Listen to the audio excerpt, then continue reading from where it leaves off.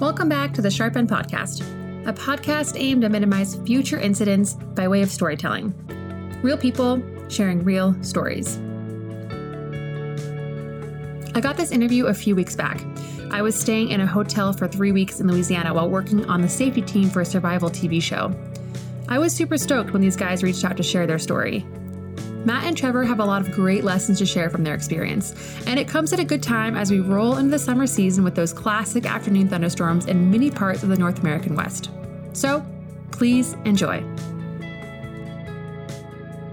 Today's episode has been sponsored by the Garmin inReach Mini Satellite Communicator. As we've discovered on the show, adventuring can be a dangerous endeavor. With the Garmin inReach Mini, there's great comfort in knowing that home is a button press away with global two-way messaging, SOS alerts, and more. The communicator's lightweight, compact design makes it an easy choice to bring along on your next expedition. Explore confidently with Garmin.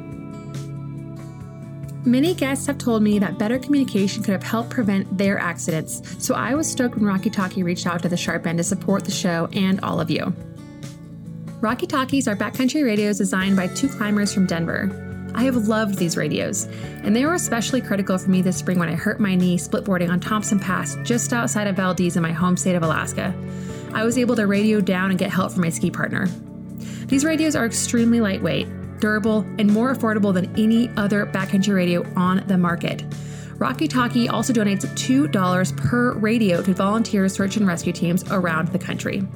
If you need a radio, check these out and make sure to use code SHARPEND at rockytalkie.com for 10% off their radios. Your purchase will also support this show.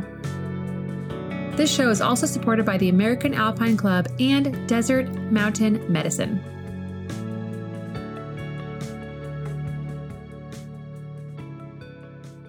Hi, my name is Trevor McCleary. I live in Denver, Colorado. I'm a product designer, and for this case, I'm actually an Eagle Scout as well. And we like to do 14ers on our weekends and go out and get some air. And this happened to be a little bit of a unique experience for us. My name is Matt Adkins. I also live in Denver, Colorado. As of fairly recently, we moved out here last year from Virginia. I work as a career firefighter in the Denver Metro. And yeah, most of my free time is spent up in the mountains, whether it's rock climbing or ice climbing or hiking or just kind of being out in nature. The cool thing about Colorado is we can climb ice from about the first week of November through the last week of April. So I've been coming off of ice mode and back into kind of the summer mountaineering season. And I think that also kind of plays into this story as well, because it shows how quickly you have to shift gears out here.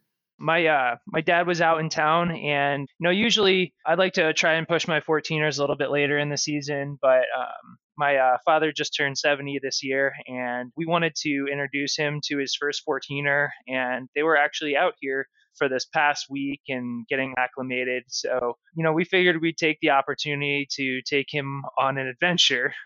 But he's coming from Pennsylvania, which is much lower. So we wanted to do something relatively easy, something that wouldn't burn him out too quickly. So, a couple of days beforehand, I chatted with Matt a little bit over some drinks, and we decided that we were going to do Mount Bierstadt on May 8th here, which is this past Saturday.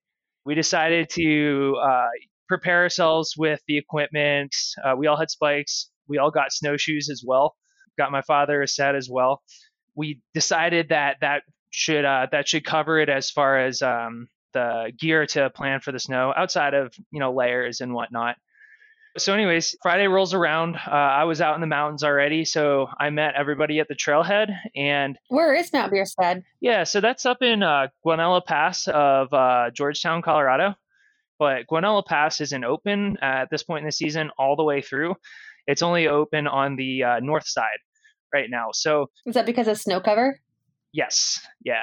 Everybody was in good shape. So in our crew at this point, this was myself, my girlfriend, Carrie, Matt, my dad, and with that group, we are hoping to hit the peak by around noon, and then make it back down around 2-ish, maybe 11:30 to noon. So when we started off, the trail itself was actually relatively well packed, and we didn't have any issues with post holing. Everybody's emotions were high. We were having a good time. Dealing with some little bit of technical stuff. Like I said, my dad's a little bit new to the Colorado hiking scene, but he's an avid hiker. So kind of getting used to the micro spikes and the layering necessary was new to him. We made sure that he packed a lot more layers than he needed. So we had a couple slowdowns, but we weren't trying to start out too fast or make it too crammed of a hike. So there was no deadline. And also at this point, just a side note, usually with Colorado, right around 3 or 4 in the middle of the summer is a lot more thunderstorms. And May generally is kind of the beginning of it. So Matt and I had collaborated on weather beforehand just to make sure that, we wouldn't be dealing with anything. Matt, I don't know if you want to talk about some of that. So Trevor kind of touched on it, and Colorado is really infamous for summer pop-up thunderstorms in the high alpine and specifically lightning storms. And actually something that I've come to learn after the fact is Mount Bierstadt, the mount that we're climbing, was actually home to a pretty infamous mass casualty incident involving lightning strikes. I think it involved like close to 15 hikers several years ago. So this is on my radar as far as, weather goes, especially in the summer months. It's widely accepted out here that you're off the summits by noon. And I always try to check a detailed forecast. I like to look at, what the projected barometric pressure is. I typically go to multiple sources, NOAA being one of the major sources. I admittedly, and this is kind of my first mistake that I recognize for myself, was I admittedly went into it with the attitude kind of thinking that I wasn't really thinking summer thunderstorm season until after kind of that Memorial Day timeframe, with it being the first week of May. It wasn't... Seems soon, yeah. Exactly, especially because we'd been out almost pushing daylight in the Alpine, just weeks earlier, pretty consistently, because we were kind of more in that winter mode and there wasn't that thunderstorm season. So we did have the discussion at the car that, hey, we felt like we could get away with a later start, because that was some feedback that we got from the social media sphere was, well, you guys started way too late. And we understand that by, summer standards, absolutely. And so maybe we were a little complacent, but I think we also had a lot of weather forecasting at our fingertips at the time. And we really thought that we had a bomber weather window. And so, yeah, we kind of pumped the brakes a little bit and say, well, hey, let's go into this with, let's make it enjoyable for Dave, Trevor's dad. Let's make it enjoyable for him and try to get up there, and we'll just keep our eye on the sky. And we kind of, I think, approached it with maybe a little more cavalier than you would in the summertime about being off the summit by noon. And it's important to note that even getting the later start we did, we almost made that noon summit time. We were on like 12:45. So again, that was another thing where it's like, wow, we're 45 minutes past noon. And at the time we had blue skies. We were like, we're good to go. So that was kind of some of the thoughts that went into, the go, no go decision and the weather. And we really thought that we had a pretty solid window. When we were on our way up, probably about halfway up, we noticed that there were some clouds starting to come together over. So there's 2 other 14ers in like that front range zone, Grays and Torreys. And they're really prominently viewed from Mount Bierstadt. And we could see that there were some clouds forming behind them. They were kind of moving in a northeasterly direction. So they were really moving away from us. And, 2020 hindsight, watching those clouds come together should have been a tip off of, oh, hey, the atmosphere is, destabilizing. So maybe we should heed that as a warning sign.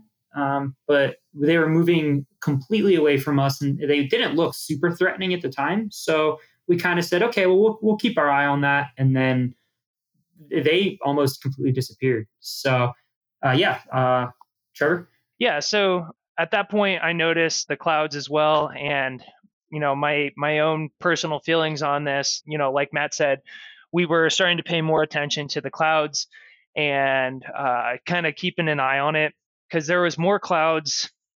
Like it was a pretty dark mass coming. And, when you're out in Colorado, that weather can change really fast. Between Bierstadt and Grays and Torreys is approximately between 10 and 20 miles, I believe. So we knew we'd have some distance, but the moment I kind of saw that, Colorado storms blow in really fast and they're obviously very inconsistent. So I started to get a little bit nervous. And, from there on out until the big storm hit, Matt and I had a very open dialogue about what was going to remain safe as we kept going up. And at this point, when we saw those clouds, I want to say this is about halfway up. We had probably covered about 2.5 to 3 miles at this point, and we were just I want to say another 2.5 miles from the top. So that kind of want to keep going was there. Well, 2.5 miles plus elevation, right? So yeah, we probably had about, I would guess, another maybe 2,000 feet of elevation gain. Something like that, yeah. I think for both of us, it got our attention, but it didn't get our attention to the point that it triggered any kind of decision making. And they didn't quite look like they were like producing thunderstorms, but it was definitely kind of those cotton candy clouds that had started to come together, and maybe a little bit of darkening on the cloud bases on the horizon, which kind of should probably 2020 hindsight should have been a heads up. After that point, when we started noticing the clouds passing, we decided to push on, kind of keeping our eyes over there, looking out at the horizon. We were paying attention to the wind direction, and at this point, it was blowing towards us, and we were heading. I want to say we were heading southeast at this point, and the wind direction was kind of northeast. So a lot of those clouds that we could see in the distance, we anticipated were going to blow in the same direction as the original cloud formation. So we began that final ascent, and as we're walking up, it's along a ridge, and off to your right is a cornice and a sharp drop. There's still some snow on this, which is normal for Bierstadt at this season, but it makes that final ascent a lot easier. However, you can tell that you're on rock in certain places, but it kind of makes you question a little bit how close you are to actually the edge. So we start walking up, and the cloud formation is off to our left at this point. And as we're going up, we have, I don't know, I want to say, 200 feet from the top, we start noticing that Grays and Torreys are starting to get covered, and it's blowing towards us. But at this point, like I said, I was kind of paying attention to the wind direction. So I was like, it'll probably blow past us. And Matt and I were chattering a little bit about it. And as we got a little bit higher up, there's a very, very distinctive change in the wind direction. Yeah, it was basically as I was coming, you two kind of summited right before me. And as I crested that summit, that's when I noticed the wind direction. So it was kind of, we were like right there at the top. So we figured a couple more steps, and we got to get the heck off this face. So we stopped for a moment. We grabbed some drinks and took a few pictures in a span of, I want to say, 2 to 3 minutes. And another couple walks up behind us, and they stopped. They took all of our photos.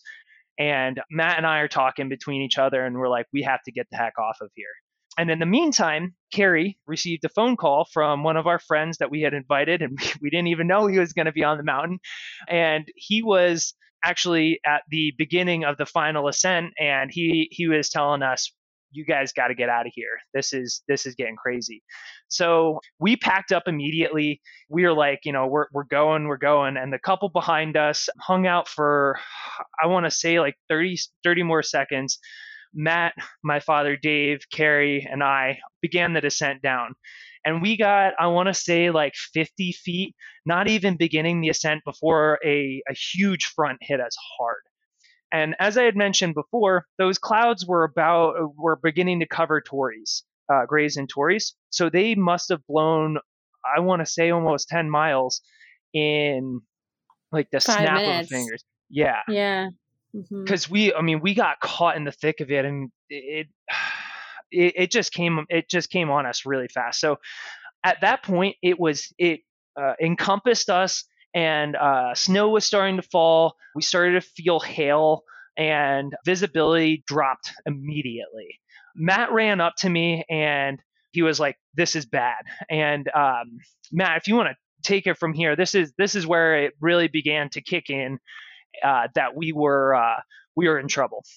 Yeah, as Trevor was saying, so we're coming down that ridge, and an important detail that Trevor mentioned earlier was that cornice. So now coming down that ridge, our cornice would have been on our left. And Ashley, as I'm sure you know, when you're in a whiteout, snow and sky become one. So we call it being in a ping pong ball. Ping pong ball, exactly. Yep. Yeah, very disorienting. Very disorienting, and I was more concerned about the separate party that was on the summit.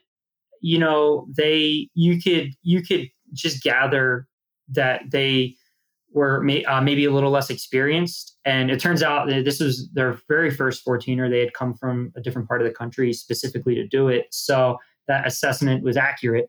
And I was really concerned about them maybe not having their bearings quite as much on this ridge. You know, it takes a certain level, like it takes a certain time in the mountains to start to learn to, you know, pay attention to terrain features as you hike, as you climb, etc. So when this whiteout, I was really, really concerned about someone walking off of that cornice, and the wind was blowing in a direction that would blow people towards it. The wind got to the point where you couldn't stand or move, to put things into perspective. Like Trevor said, hail came down, and we were coming down to kind of the saddle where that last, few hundred feet of elevation gain flattens out a little bit before you have to drop down to the right side of the ridge to kind of get down to the lower mountain. At this point, we're probably hanging out right around 13.6 to 13.8. So just a few hundred feet off the summit. And the party of two that was on the summit with us, I kind of wanted them in front of me at that time. So I should have mentioned this earlier. So I decided that when we were going to do this, I was going to use it as a training hike. So I carried about 35 pounds with me. So, when I'm trying to make weight for a training hike, I just throw everything that I pull out of my closet into my pack. So I ended up having a lot of extra like contingency layers and just kind of stuff that's in there. I had been climbing a couple days before, so I had like my Rocky Talkies in the lid of the pack, which was great because that's honestly probably up until this point not something I would have brought on a hike like this, which was originally just supposed to be like kind of a 7 to 9 mile in and out, 2,500 feet of elevation gain, a mountain that, Trevor and I have been on before multiple times. So thankfully I had those in there, and I gave him. That's really cool. I just have to say that they've been sponsoring my podcast for the last few months. Uh-huh. And I'm super glad to hear that you have a pair of Rocky Talkies. That's super cool. Those were critical. They were critical, and I'll definitely hit on that. So I threw him one, we set our channel, and he ran down to kind of meet up with Eric. And I wanted to stay behind this group that was coming down just so I could keep an eye on them at that point.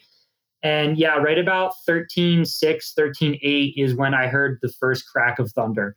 And I knew that we were in a bad situation before that, but that was kind of that first moment where I really, it kind of hit me, and I was like, this is a really, really, really bad situation. So we got down to that saddle, and our friend Eric, who was the one who had called Carrie, who was already on his way up, had met up with another hiking party on the mountain. So that was an additional 3 people I think he had with him, Trevor. And they were kind of hunkered behind a rock. And I came running up, and I think that was like my little moment of composure release, where I know as a fact I came running up. I said, that's thunder, everyone chuck your trekking poles. So we tried to get everyone to throw their trekking poles aside, anything really metal on them. I wanted to get rid of my pack, but my inReach I had a safety lanyard to my pack, and I knew I had to keep that inReach on me. So I just kind of like tucked the pack up around me. We hunkered behind a rock while this wind was ripping, and tried to get everyone in the group. We got a head count, and that's, when we started to come up with a plan. And not to be cliche, but, talk about being between a rock and a hard place, because we really couldn't move with the wind. The visibility, this wasn't a situation where we could have just ran down the mountain. The visibility was non-existent. And there's some very real terrain traps off the side of that mountain if you're not on route. So we kind of had to stay stationary, but there's also that lightning risk, and we're on this exposed ridge at, well above 13,000 feet. So that's when I just had to start thinking like, okay, we need to come up with some kind of plan. And it probably felt like an eternity. That's interesting. So from my perspective, when I had gotten down, I didn't hear the thunderclap. So when Matt came up behind me, I was chatting with the party down below, and Matt came up and he told us to get rid of all of our metal. And like he said, we threw all of our metal, but I didn't realize the underlying danger that I had missed. So at this point, because you hadn't Matt heard the thunder. Right. And I think that was just from the wind, Yeah, it was so loud, Mm-hmm. But anyway, so Matt pulled out his InReach and began to hit the SOS on that. And that's when, I realized it was very real. So total side note from that, one of the most helpful things that I have learned from this is, to really have a solid party leader who you can kind of like trust in. And luckily, Matt is kind of one of those people for me. And I started telling the group while he was calling them that he's going to lead us out of here and that I was going to take the rear since we both had the Rocky Talkies. So while he was talking with it was Clear Creek County Dispatch. Yeah, so I'll elaborate on that process because I think that's something that a lot of people have in reaches but haven't pressed an SOS button, and there are actually some nuances to it that you wouldn't know unless you've been through that. So well, sure, yeah, if you want to take it away and explain that. But I just wanted to make it clear that I did not realize quite the danger that we were in, but I did know that it was very important to distinctively acknowledge who was the leader in this scenario, because he had the most gear and the most experience in this. Mm-hmm. And if the rest of the group started panicking and running, we would have had to actually try to have rescued somebody. And I know personally myself, I wouldn't have been able to live with that if somebody else got really seriously injured there and we couldn't do anything to help. So yeah, for sure. And that was, that's the hardest thing is when you have these group dynamics, especially, here's 5 strangers that we've literally never met before, and trying to convey the gravity of the situation without panicking people. At least 1 or 2 of the members of those groups were almost catatonic. So they must have understood to some degree. I mean, you're in a storm on a mountain ridge, and especially if you haven't spent time in the backcountry and the Alpine before, that can probably be especially terrifying. Yeah, exactly. And I've been in whiteouts and I've been fine. So, I think maybe for some of us, we were like, kind of, is this bad yet? And then that's when the thunder was like, okay, yeah, this is really bad. So exactly. Yeah, I tried to get everyone into a circle, and I just said, guys, we're in a very dangerous situation right now. We need to get off of this ridge, but we're going to get a plan together before we do. And that's when I hit the SOS button on my InReach. It was the first time ever doing that. And it's important to note that there's a lot of really helpful ideas out there floating around the internet. A lot of stuff that I've considered doing, like, maybe having a contact preloaded into your InReach where, maybe you can convey urgent but not quite emergent information. And in this situation, everything with the sleet and snow coming in, everything just froze immediately. I mean, our sunglasses were frozen. The InReach screen was frozen in ice. So texting on that interface was very difficult. So the decision to press the SOS was, I understood full well that they were not going to send a search and rescue party out in that thunderstorm. That's some feedback that I got from some other people. And I said, yeah, no, I completely understand that. I wanted, the local authorities to be tracking that there is a party of 10 on the side of this mountain, with several of them very unprepared for a freak winter storm in the springtime. And I was really concerned about the possibility of cold weather injuries for some of the other individuals in the group. So, there was no expectation that a helicopter was going to come out of nowhere and pluck us off in the middle of a storm. That's a completely unrealistic expectation. And it's important to note that, pressing the SOS preemptively probably shouldn't be the default for every situation, because it does tie up an already very overtaxed search and rescue system. But in that situation, that was kind of the best option, because I couldn't text on it to send anyone anything because I couldn't see the screen. I actually ended up, I did have cell phone service, and I didn't realize I had cell phone service until I hit the SOS. And then two things happen when you hit the SOS. The dispatch center that Garmin uses, they call you and they kind of confirm your situation. They're almost like an intermediate dispatch, and then they forward your call to the local 911 dispatch center. So in this case, I fielded 2 phone calls. It was very difficult to hear with the wind. I have no idea how much they heard, but the really comforting phone call was when I heard it was Clear Creek County 911 called and confirmed that we had 10 people on the mountain. They asked if we had any injuries. I said no, but I'm concerned about cold weather injuries, and we have lightning. And so we can't move, but we're going to move as soon as we can. And that was comforting because that told me that at least local authorities knew that we were there. There were 10 of us, and there was the potential for a medical emergency at some point. 10 of us, yeah, we could have got someone down with a sprained ankle, but what I was really more concerned about was someone becoming severely hypothermic in that weather and then not being able to self-extricate. And so that was the decision to press the inReach. And all those things, that decision probably happened over a period of seconds. It felt like, an eternity. So I hit that. I told the group that I had hit it, and we started looking through our packs, and we were just dishing out layers. So, I had a puffy in my pack. I had some mittens, and we were just like, do you need a jacket? Here's a jacket. Do you need, the one girl didn't have gloves on. And, mind you, like I said, everything is freezing to us. And I think it was like probably about 22-ish degrees with the wind chill when the sun was out. So, and I would probably guess that there was like at least a 20-degree drop in temperature. It got very cold. And that's coming from someone who spent all winter ice climbing out in Rocky Mountain National Park. So it got cold. And and wind like that just rips the heat out of your body. Yeah. Right about that time, we caught just enough of a break in the wind to where we could stand, essentially. And yeah, Trevor had that really good idea to bring up the rear, which was important because I wanted to make sure that we were able to maintain that head count.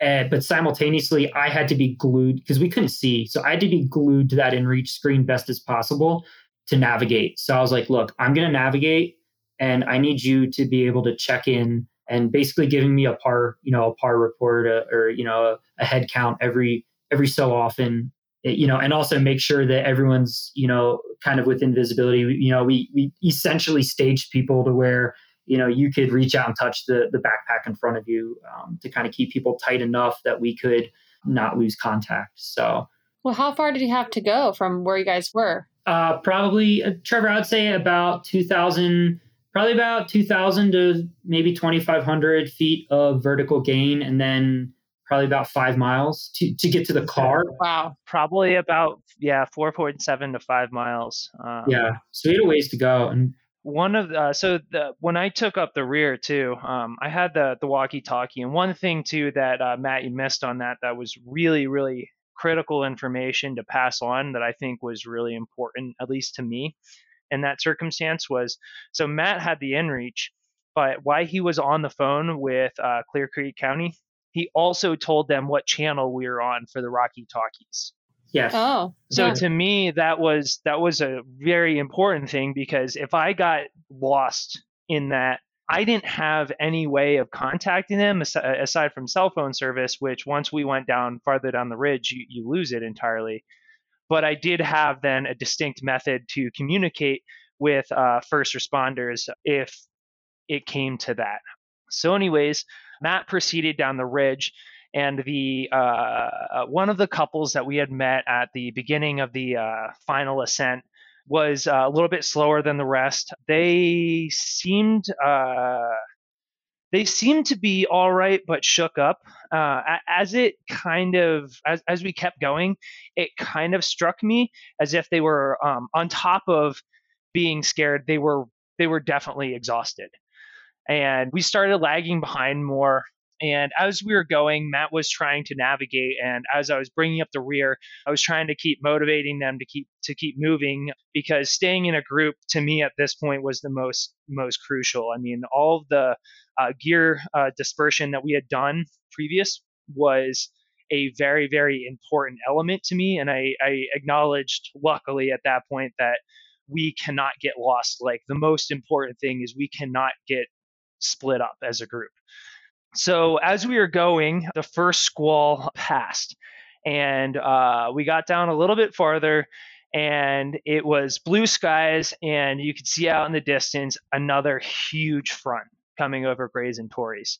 We probably got, I want to say, like a quarter mile farther. Everybody tried to equip as best as possible. Visibility was already terrible because our glasses were all fogged up and we're frozen, the whole 9 yards.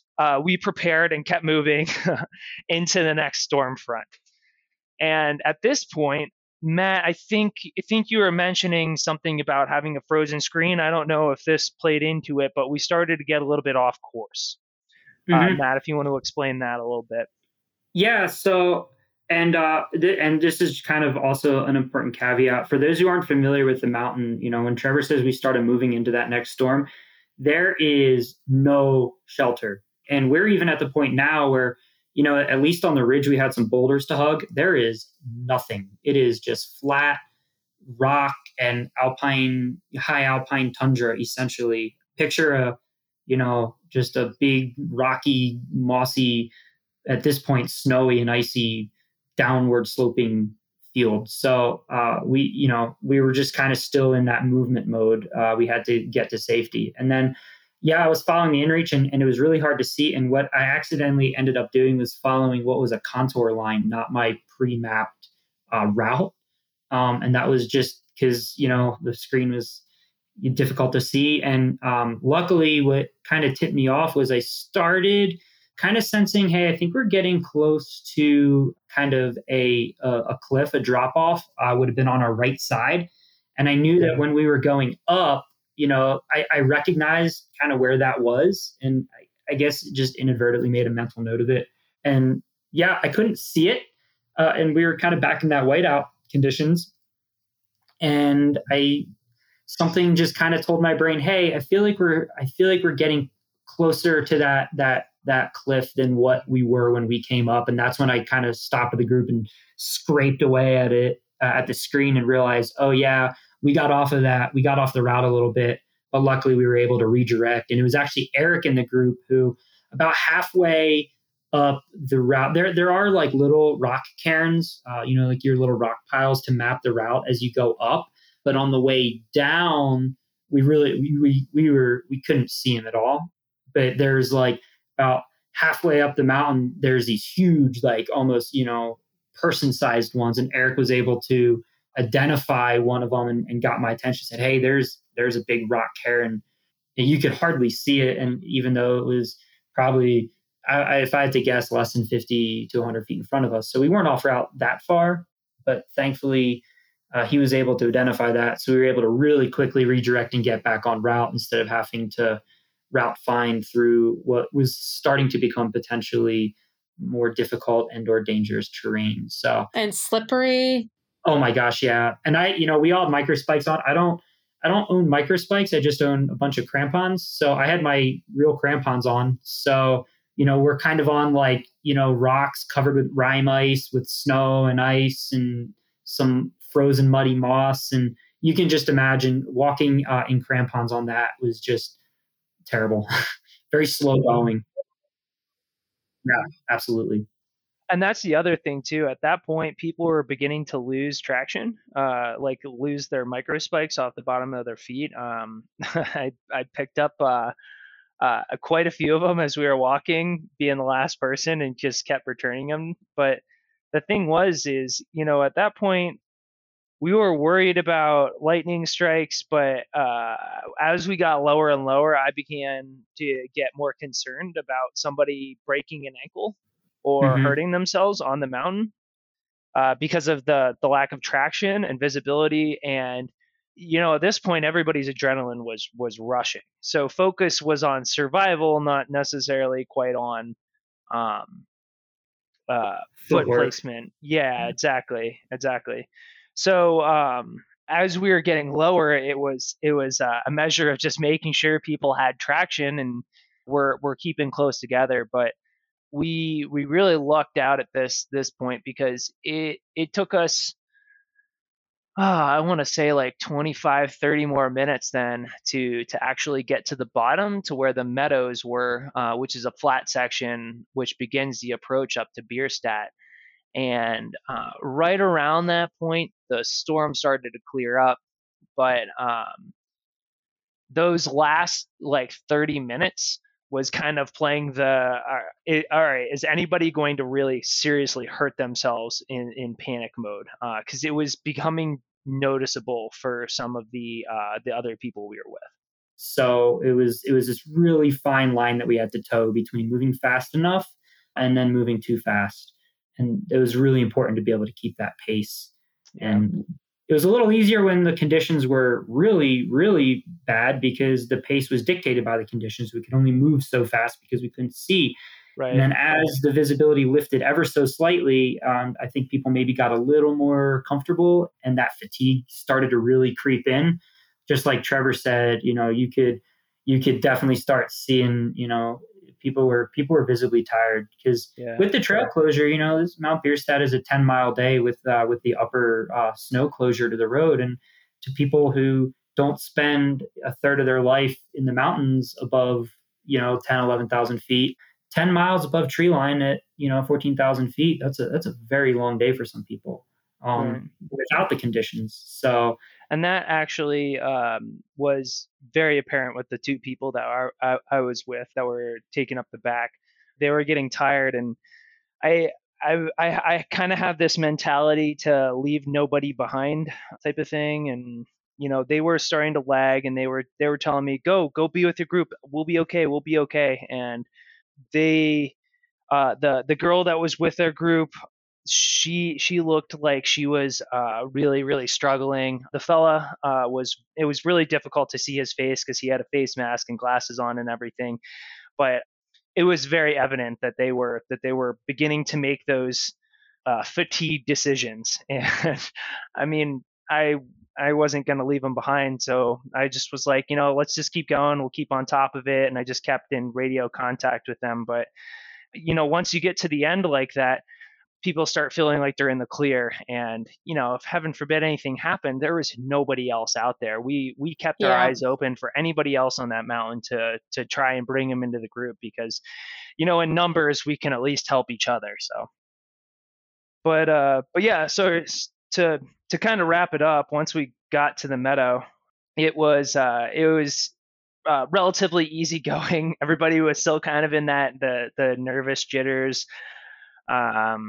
But yeah, once we got to the meadows, we were more or less home free. But I think it set in with everybody at that point that we had kind of just survived something pretty gnarly. Just the relief, right? Yeah. And then we had another 2 miles to go from there.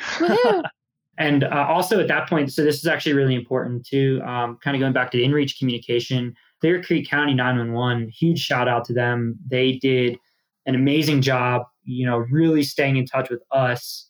And, I had one person point out, well, the 911 dispatch center is busy. You shouldn't have tied them up with them monitoring your situation. And it's like, okay, I understand that probably took away from their ability to monitor other stuff. But the fact of the matter is that they did a really good job calling back and checking in. It's important to note that Mount Bierstadt is, within an hour and a half drive of Denver. So there's a good amount of infrastructure. So there is cell phone service. That does not apply to most of Colorado's 14ers. So that's not something that can be relied on. But in this case, it really played to our advantage. And the dispatcher that was checking in on us asked, hey, can you call me back when you are, at the trailhead? So I ended up calling her back when we got to the road. And I just said, hey, we're back. We have par 10, no injuries, and you can, cancel the SOS, which obviously stands down any teams. I'm sure, with our situation, I shouldn't say I'm sure, I would imagine that they sent some kind of notification to whoever the local team is. Whether or not they started to spin a team up, I doubt it, because that can sometimes be a slow moving process. But that's another important thing, is like, if you do get yourself out of that situation and that you're good, and that's a really important stipulation there, and that you're good, canceling that SOS can stand that team down and then, make them available for the next emergency. So that's an important consideration as well. Yeah, But yeah, definitely. At the end of the day, when in doubt, for me as a professional in fire and emergency services, every single day of the week, I would rather show up and have someone be like, hey, we got this under control, we're good, than read a headline after the fact that someone canceled an emergency call and then we're still in trouble. Right. So I obviously don't want to speak for every responder. And I realize that there's nuances to mountain rescues. They're super overtaxed, especially out here in the summertime. They do a lot of work weekly, if not daily. But yeah, at the end of the day, safety is paramount. So if you're ever unsure, leave that line of communication open. Yeah. Yeah. Wow. So is your dad, Trevor, ever going to go on a 14er with you again? All right. So that's actually a funny thing. My dad is he's a really tough guy. Actually, our entire group was a really, really tough group. And my dad was smiling by the end of it. I have photo evidence and has said and already committed to another 14er this summer. Okay. However, wow. That being said, there is he and I and Matt Carey and I all kind of went through some of the lessons we learned from this one. So we're bringing a lot more knowledge to the table on it. But yeah, he's embrace the suck kind of guy. He really hunkered down and held in there and is excited to do it again, which I am very happy for because my mother wasn't super thrilled hearing about all of it. So what were the lessons learned? I've learned a number of different things from this experience. To begin with, I think communication devices are one of the most key things that personally I want to invest in for future adventures. But I would totally recommend them. In a lot of these very remote areas, having an inReach to satellite communicate with people outside of your group is incredibly important. But kind of like we said with the whiteout, you can't see people, so you can't keep track of people. So also having short range communication like the Rocky Talkies was also important. And kind of tying into that as well, I mentioned it before, but when Matt gave Clear Creek Canyon services our channel, that allowed me to be in communication with anybody, heaven forbid, I need rescuing or my group that I was behind needed rescuing.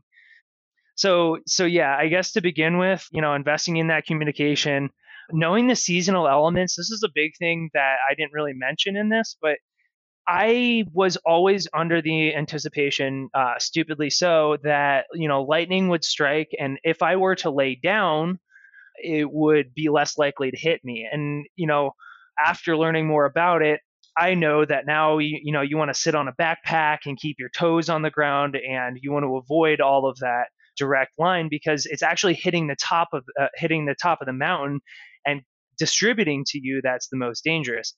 So it's stuff like that, having extra layers and mittens, because if your hands get soaked in this instance, that's where the cold weather injuries come in.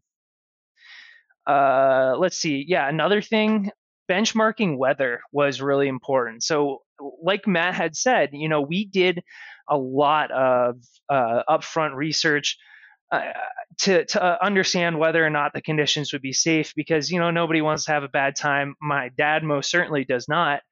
However, once we got onto the mountain, the speed at which it covered, the cloud coverage moved in on us was outstanding. I think looking back on it now, being able to watch how fast the clouds moved in, if I were to go out and do something like that again, I'd probably want to start setting benchmarks where I'd have turn back points, specifically because we got really lucky and we dodged the first one, but the second one hit us out of nowhere. And that was a mistake on my part by not saying we should turn back earlier because we had time to do that. Another one, knowing the area.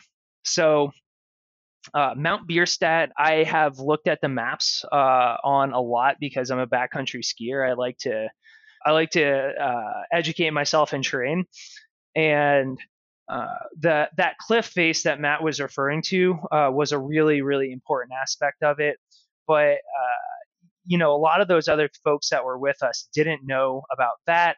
If it was a whiteout and we got back down to the road and it was still in that whiteout, if they went south on Guanella Pass, which was closed, they could have gotten miles away from anybody who could help them faster. So being very aware of your surroundings and also having that map to identify in your brain where you are is really critical to that. And I thought that was probably one of the more important things for me that I personally do. But I feel like, I've done 14ers before. I haven't really looked at the map as much. And that's, that in the past has probably been not the smartest of moves. But I think that's most of my things that I learned from it. But it was a huge learning experience. We dodged a bullet because it took one person getting hit by lightning, one person rolling or breaking an ankle, one person having serious hypothermic conditions, to this being a mountain rescue and an overnight. Exactly. And overnight, and the difference between those folks helping out, or the EMS helping out a group of 10 people or a group of 9 people in a body, so. Yeah, those are great learnings, Trevor. Thanks for sharing. Matt, do you have any additional learnings that you took away from this experience? Yes, absolutely. So one big one that stood out, Trevor talked about how we check the weather, and something that I've learned since was not just look at like the numeric forecast, but actually read what the weather discussions are. Had I done that, I would have seen that they were talking about potential storms in a kind of west of us and northwest of us. So in a different part of the mountains. But, I wouldn't have thought to look at the forecast for there. But had I kind of dug a little deeper and actually read what like the actual outline discussions were, that would have completely changed my initial decision-making process, because I would have known, even though they're not calling for any precipitation in the area that we are, in adjacent regions, it is a possibility. So we need to be watching out for that. So that was a big one. And that's something I'm going to absolutely overhaul for my future decision-making process. And then Trevor hit so many. Really, the other really, really big one, and I think this one's tremendously important, is we've all heard the saying, and it's cliche, but it's true, and that's complacency kills. So I went into the day with the attitude of, oh, it's just Mount Bierstadt. This is an easy 14er. It's a walk up. We're not talking Liberty Ridge on Rainier, right? This is a walk up. I'm going to carry some weight and it'll be a fun spring day, and, we'll all high five and go down and drink a beer. There is no such thing as an easy 14er, because it is just 14ers, or not even just 14ers, but a lot of these high alpine peaks, they just exist in environments that are inherently inhospitable. And it's easy to get lured into a false sense of security by sun and blue skies. And as we learned and hopefully relayed to listeners, those conditions can change so incredibly rapidly. And then all of a sudden you are in a situation that is at the very best challenging and at the very worst deadly. Going into hiking season, and whether you're on, the AT up and down the East Coast or wherever you are in the country, you don't necessarily, I'm not saying bring everything but the kitchen sink, but I would say plan for an unpredicted storm and plan for an unpredicted overnight, because those were, one was a reality and one was almost a reality for us. So that's probably the biggest thing that I can pass on about this. I would 100% agree with that too. I think that's one of the things that I have dealt with personally living out in Colorado and doing a handful of 14ers, is you come at it with a pretty cavalier attitude. It's just Mount Bierstadt, but it's not. This is a 14,000 foot summit in Colorado, and it's in a very inhospitable for human beings environment. Going into it, there is a lot of things that you can probably expect that will happen on that summit throughout the year. And when you're in a season like May, there's a number of things that can happen, and having some sort of understanding of it and respect for it is extremely critical.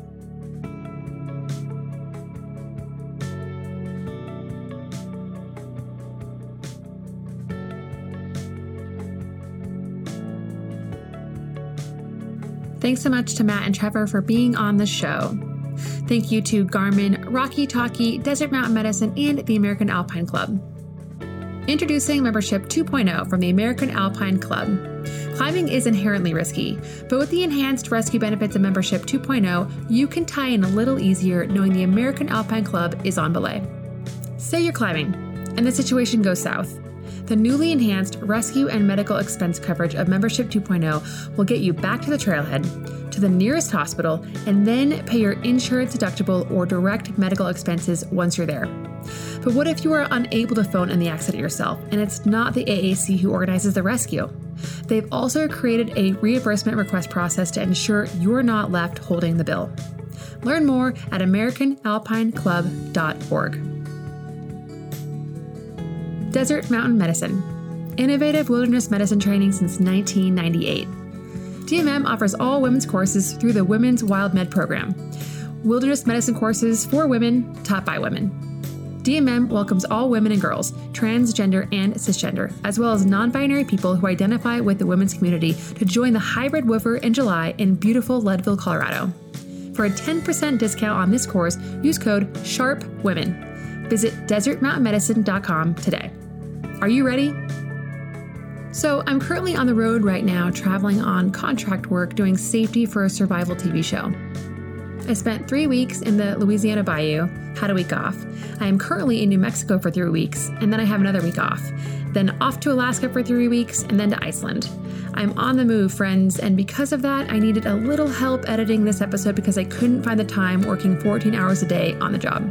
So thank you so much to Podborder for doing the edits on this episode. Do you love the Sharp End Podcast? Do you want to show your love? Follow the Sharp End Podcast on Instagram or Facebook. Leave a review on iTunes or become a Patreon subscriber. And as always, remember, play hard and be smart.